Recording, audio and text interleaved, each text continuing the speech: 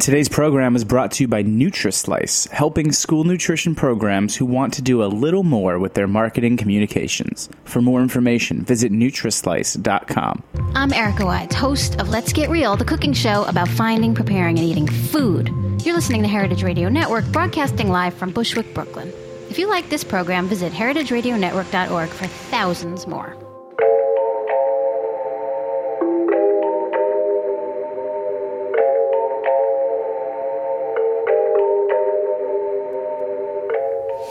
Good morning and welcome to Inside School Food. I am Laura Stanley, and today I am bringing you the second of a pair of updated older episodes from Inside School Food's first season in the spring-summer of 2014. I chose these two early segments in particular because they touch on areas where we hope to see new funding in the upcoming child nutrition reauthorization. Last time we talked about professional development for food service workers, and today we're going to hear about salad bars. They are obviously enormously popular for reasons most of you already know, including they reduce waste because students get to take what they like. But it takes careful planning to get them to work safely and efficiently. So that is what we talked about in June 2014 with the salad bar gurus at Riverside Unified School District in Southern California. We began the segment with Rodney Taylor, who was Direction of Nutrition Services there at the time. He'd previously been in Santa Monica, where he developed the salad bar strategy that has proven so successful in Riverside, so successful that it's widely regarded as a model nationally. Rodney is now serving as Director of Food and Nutrition Services for the Fairfax County, Virginia schools. He has promised to return to the show when he's ready to tell us what he's got going there, and I hope you're listening, Rodney, because I'm going to hold you to that. So let's hear from Rodney first, and after station break, I will jump back in to tell you a little about what's been happening at Riverside Unified since we recorded this episode. I came to Riverside in 2002, and I've got to give you a quick history on what I walked into. The food service fund was $3.1 million in the hole. They had built a central kitchen that opened in 1998, went $1.5 million over budget, and they couldn't make the lease payments. And everyone wanted to know, what was I going to do? And I said, I'm going to put salad bars in. And they laughed. And I sit here today, and we have salad bars in 30 of the 31 elementary schools. We've paid the $3.1 million debt, and we began the school year with a $5.1 million reserve. So you've really cut to the chase here. You managed to get the district out of debt, and you're turning a profit using salad bars. Like, what's the secret? The secret is changing perceptions about what school food service is. When I came to Riverside, we were feeding 47% of the kids. That's 53%, or over 20,000 students weren't eating with us every day. What that tells me is there's probably something wrong with the food service and any number of things. And so I went about implementing the salad bar, recognizing that I had to win the trust of parents. We would conduct ourselves as a nutrition program. The salad bar was more than just offering fresh fruits and vegetables. It was taking kids to the farm, bringing farmers in the classroom, having the chef and my nutritionist in the classroom. So I would tell you, I'm going to take your little 5-year-old, and I'm going to teach them to be a lifelong healthy eater so that when they become adults, they'll make healthy choices. And I've always believed if you take care of your body when it's young, it'll take care of you when you're older. Right. But in Riverside, you are dealing with a population of kids, at least at the beginning, who were not being exposed to a lot of fresh produce at home. That's correct. Yeah. 47% of our children at that time were from at-risk families. And being from an at-risk family myself and knowing hunger far more intimately than I care to discuss, I knew that I had children that didn't have fruit bowls on their table, didn't have supermarkets in their neighborhoods, and I wanted to ensure that they had access to fresh fruits and vegetables on a daily basis, and that we taught them how to eat properly. Riverside is 3 times the size of Santa Monica. Santa Monica was 15,000 students. I have 43,000 students here, and now 68% of those children come from at-risk family. So it's really an awesome responsibility to ensure that these kids are consuming the proper amount of fruits and vegetables, and that we're combating hunger at the same time as we're addressing the obesity crisis. Mm-hmm, mm-hmm. And so what percent of the meals are now coming off the salad bar in your elementary schools? 100% now. We have what we call SB1, or salad bar first, meaning every kid goes through the salad bar first, where they, at that point, are engaged by an adult on each side who are asked to engage and encourage children to eat the colors. So we want the plate colorful, and we have a display plate for children to see what an ideal plate looks like. We encourage them, and we are being very successful in getting them to not only take fresh fruits and vegetables, but to consume them. And the salad bar works much like a buffet, in that all of the kids are building the colors for their salad, and then the entree is the last thing they receive. And the focus is not on the entree. We've really changed the way kids see the center of the plate, and it's more the fresh fruits and vegetables. And by the way, when they get to the end of the line and they built that colorful plate, they get a sticker that says, "I've got a rainbow in my tummy." Awesome. And the kids think that's pretty cool. Yes. And that's how we encourage them and engage them to eat healthy. Right. And then the center of the plate item, which is now you're saying not necessarily quite the center of the plate, that's at the end of the line. I know that you're using some of your commodity dollars to fill the meal out at the end there, and to help make ends meet. Can you talk about how that works? Oh, yes. Let me give you one item we worked on. We wanted to reduce the amount of processed food that we were serving kids, and we really wanted to target the most popular items, which was chicken nuggets, chicken patties, and chicken strip. So we found that USDA Foods offered a broiled chicken. Now, it's a pre-cooked chicken that's minimally processed, and we gave that to the chef and asked him to come up with 5 platforms that we could use. So he developed rubs, and so we have barbecue chicken, rotisserie chicken, ranch chicken, lemon lime, and I forget the 5th one offhand. I'm sorry. That's good later. But we then replaced chicken. We took chicken nuggets, chicken patties, and chicken strips off the menu.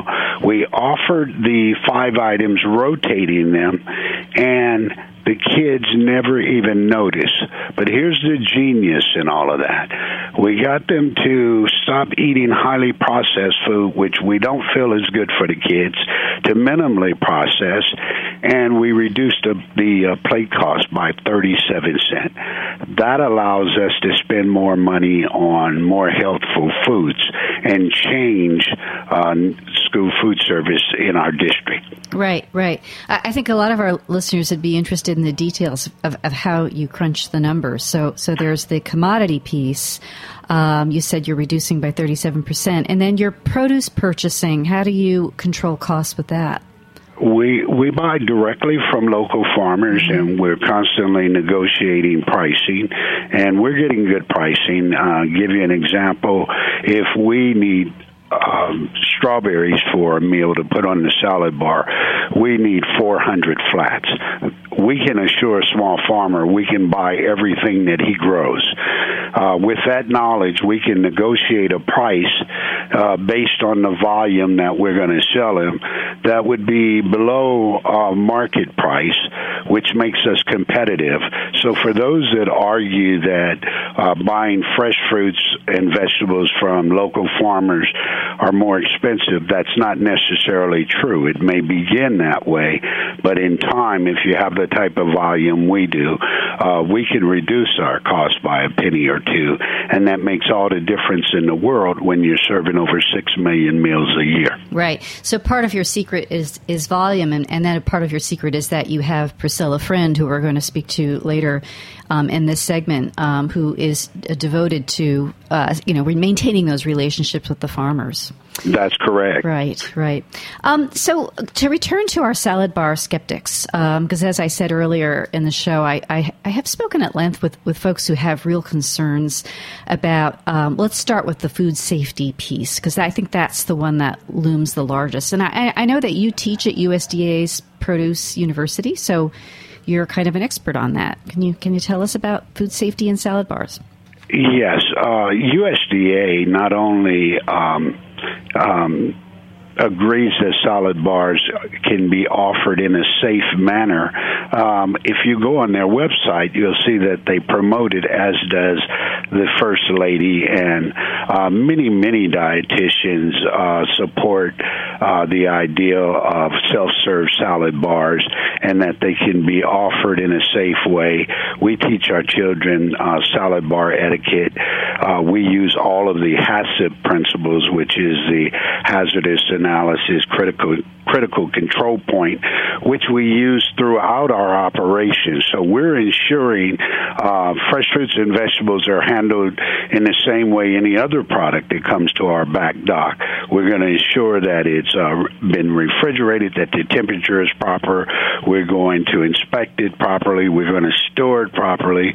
We're going to handle it properly, and then ensure that it is received at the schools at the proper temperature and offered in the proper manner. And then before any child goes through the salad bar, we have conducted assemblies at the school that teaches children to how to handle salad bar utensils, how to sneeze away from the salad bar in their armpit, how when something drops to leave it, we pick that up. I have served over 6 million salad bar meals in Riverside. For those that tell you that it places children at risk, I would say I haven't lost a child yet. Mm-hmm. Those obstacles exist in the mind of adults. They're not real obstacles. And I like to say, if you want to do something, you'll find a way. And if you don't, you'll find an excuse. Right. Well, and this notion of the assembly is pretty fabulous. You train everybody together, and then having the kids all in one room learning about this they can reinforce one another about it. And I understand also that in your county, your staff is trained at a level that is not the norm across the country. Is that right? That's correct. Yeah.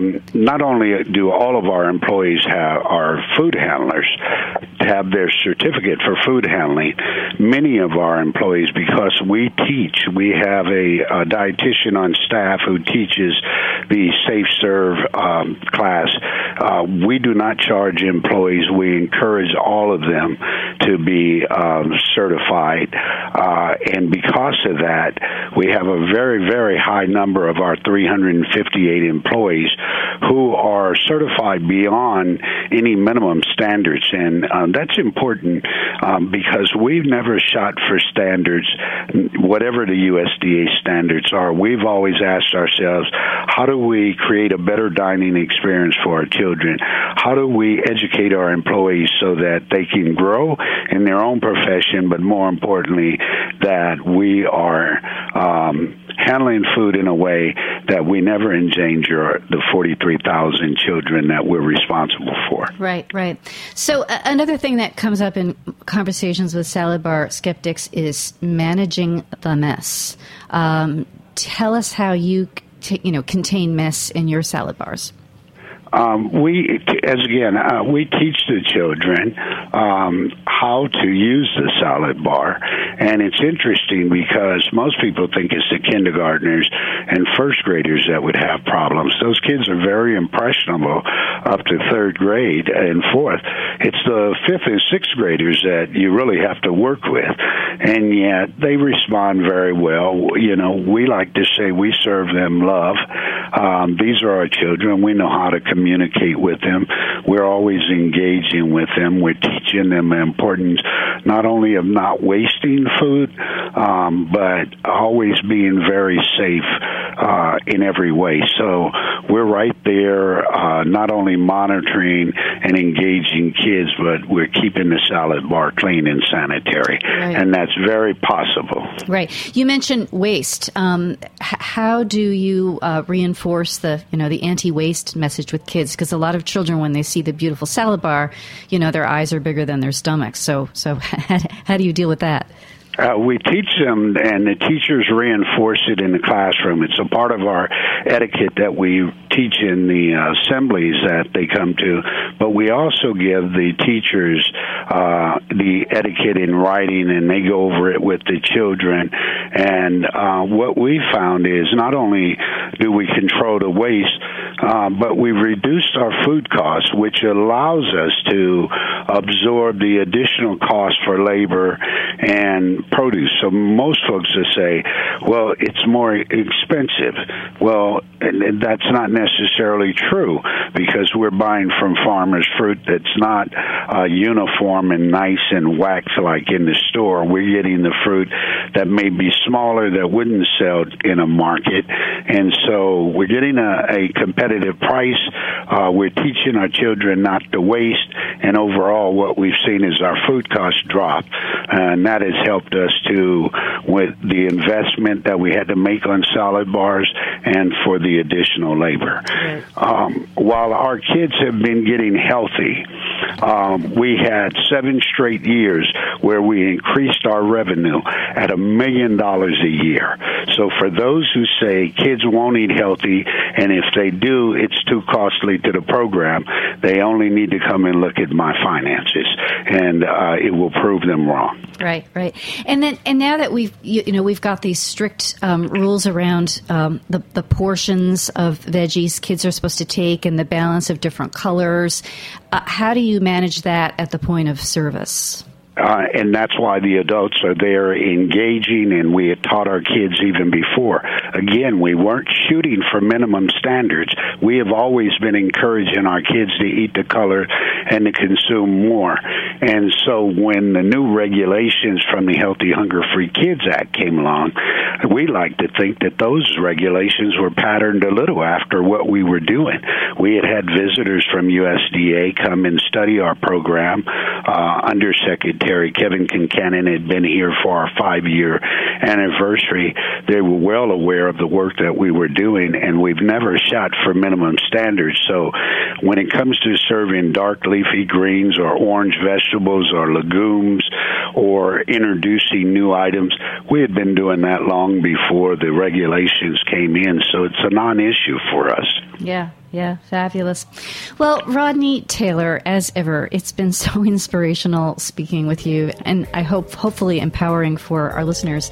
I'd love to let you keep talking, but we have 2 fabulous members of your team who are eager to share their piece of the Riverside story. So, great. Yep, thank you so much for joining us on Inside School Food. Thank you.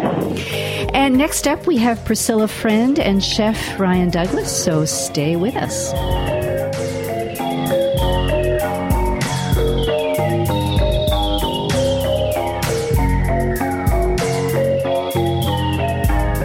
Today's program was brought to you by Nutrislice. Nutrislice wants to see you succeed.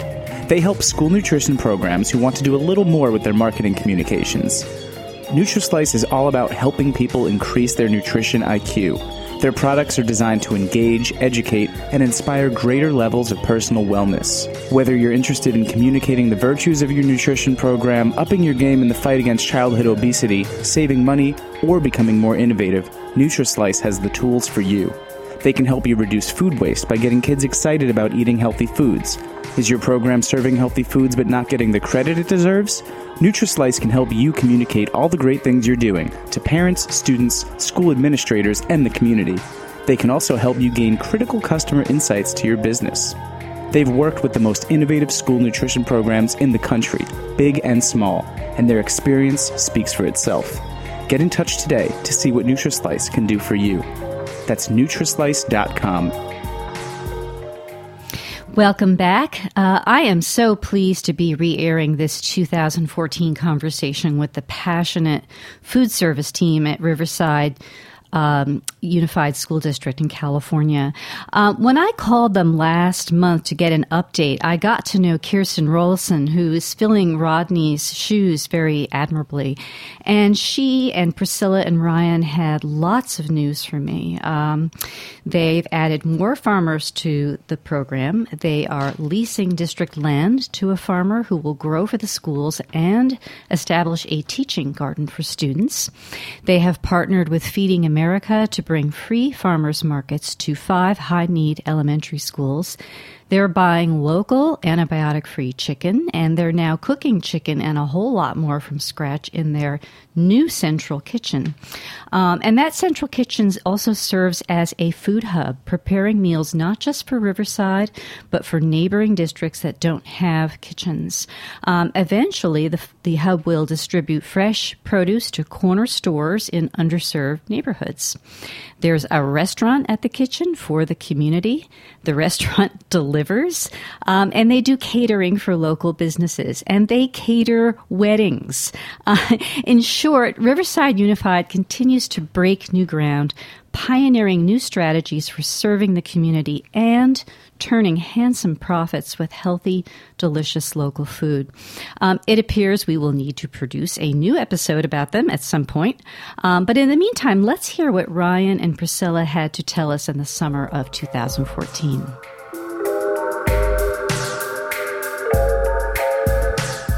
I have on the line 2 people whose work has been critical to the success of the program, Executive Chef Ryan Douglas and Field Operations Supervisor Priscilla Friend. Ryan began his career in institutional food service with the Air Force more than 29 years ago. He told me that the Air Force trains many, many chefs, which was news to me. Pretty exciting. He recently received commendation from First Lady Michelle Obama for his progressive work in school food. Priscilla has the job at Riverside that I think I would want. She oversees the Farmers Market Salad Bar program, including staff training, and works directly with local farmers on produce procurement. She's been working with Rodney on growing the Salad Bar program at Riverside since the beginning. So, Ryan, I understand that you were hired in response to something of a revolt among the older students, so middle school and up. They wouldn't eat school lunch because there was no salad bar? Well, when I came on board, there was an outcry from the parents, as the children are moved into middle and high school. We were getting inundated by a bunch of calls from parents and things like that. How come my kids don't have salad bar in middle schools?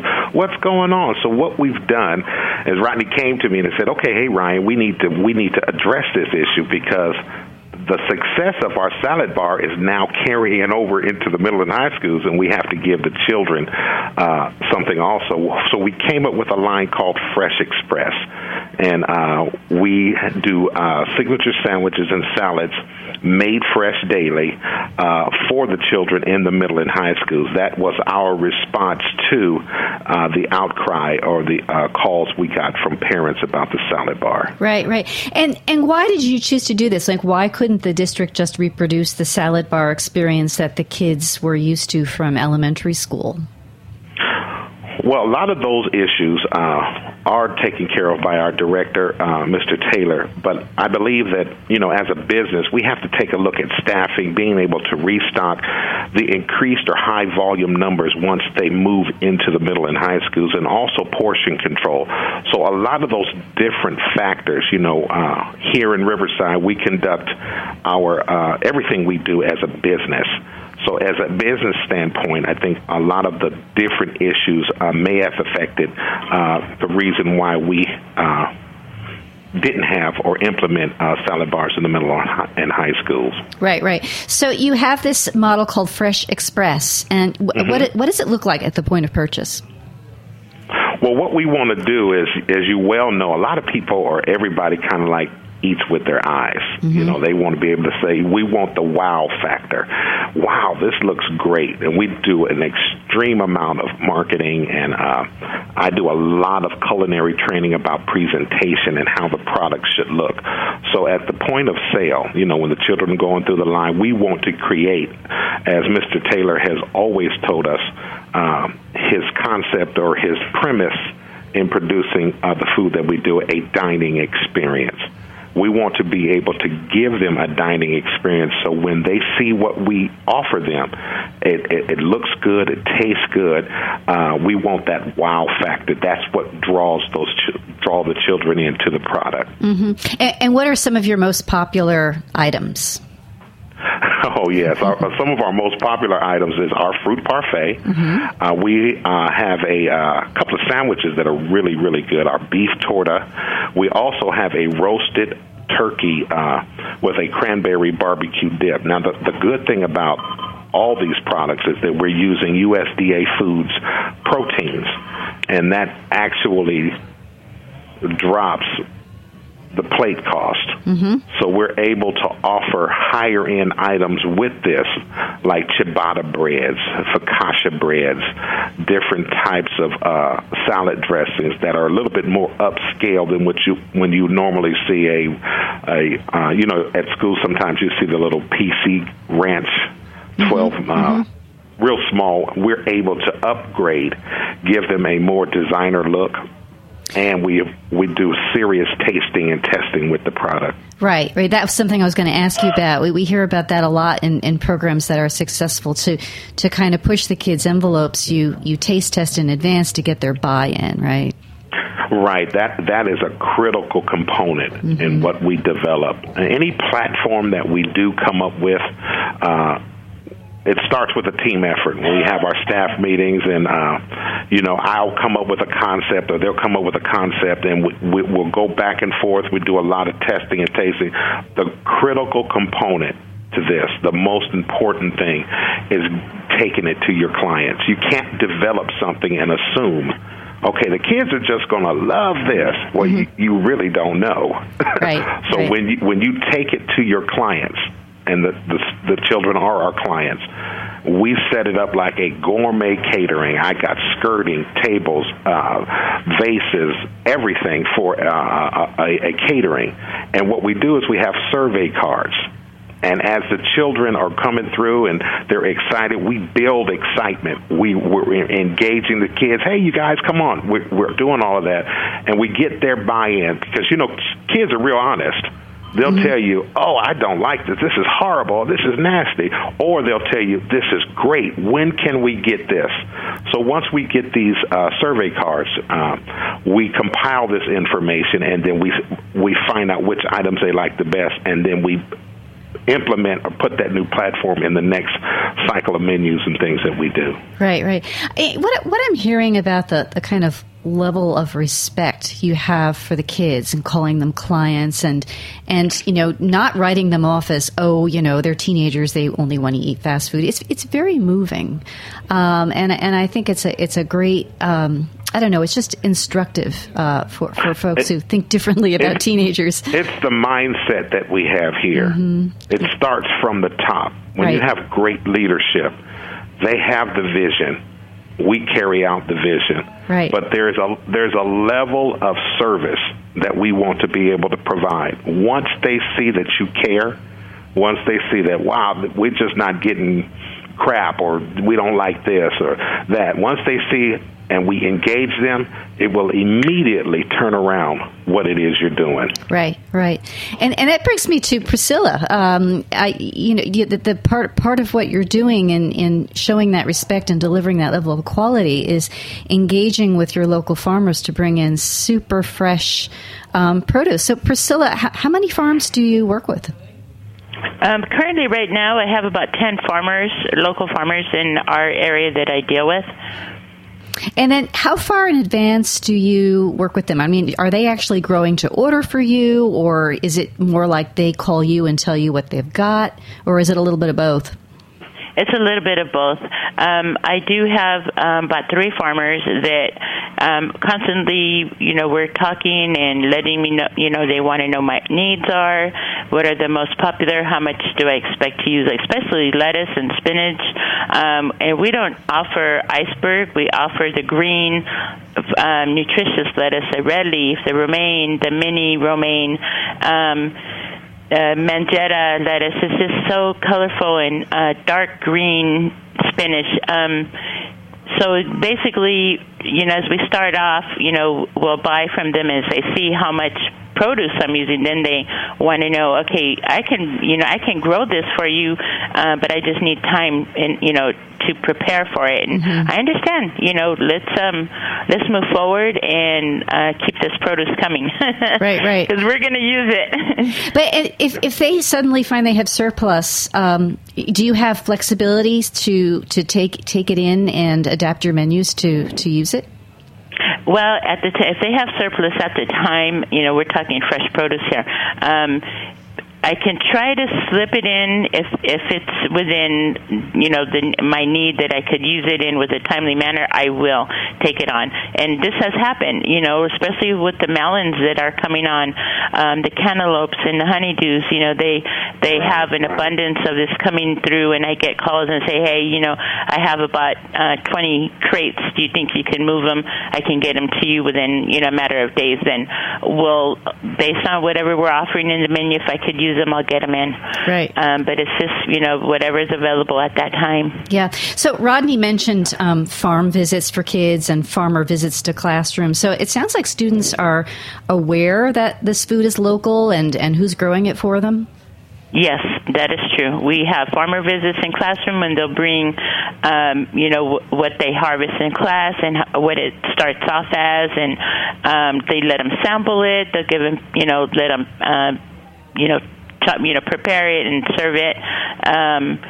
And also farm visits, they go and see how, the acres, how many acres they have and what exactly they're growing. It's just neat. The kids love it. Yeah. Sometimes they get their hands in the dirt and, let them actually get a good hands-on experience. Right. And it really personalizes it for them. So that's just so cool. And then, lastly, Priscilla, you're bringing in a lot of produce, and, we talked about how well-trained staff is to handle it. Are they doing all of the, chopping, cutting, shredding on site, or do you use a fresh cut processor also? We have 29 elementary schools with the farmers market cellar bars in them, and they prepare pretty much most of the produce is on that every day as it gets delivered that day, and it's served that day.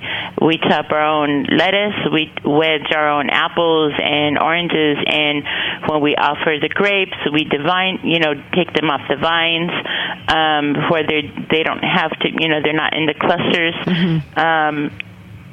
Oranges, we get when they're all in season, the Valencias and the blood oranges and navels when they're all in season, as well as all the different types of tangerines.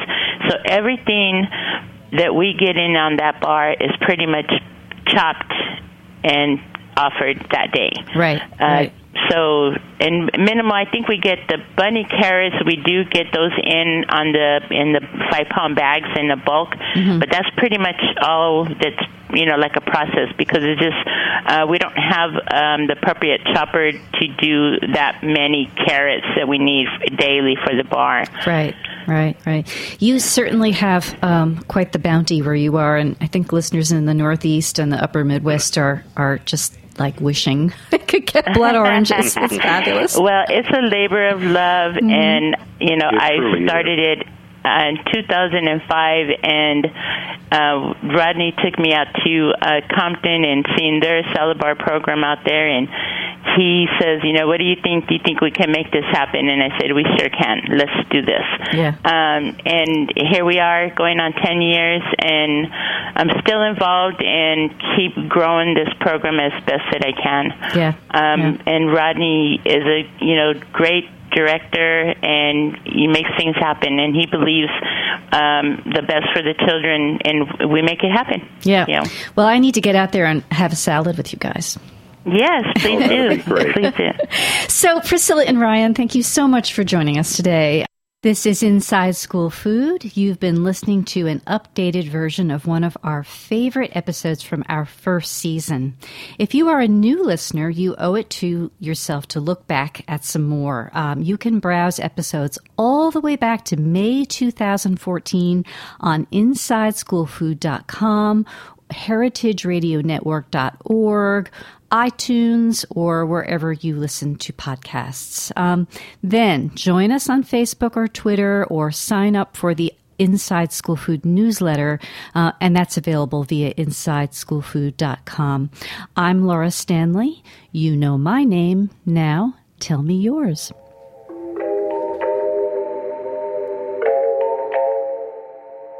Thanks for listening to this program on heritageradionetwork.org.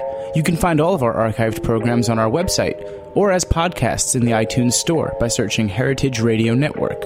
You can like us on Facebook and follow us on Twitter at @heritage_radio. You can email us questions at any time at info@heritageradionetwork.org. Heritage Radio Network is a nonprofit organization. To donate and become a member, visit our website today. Thanks for listening.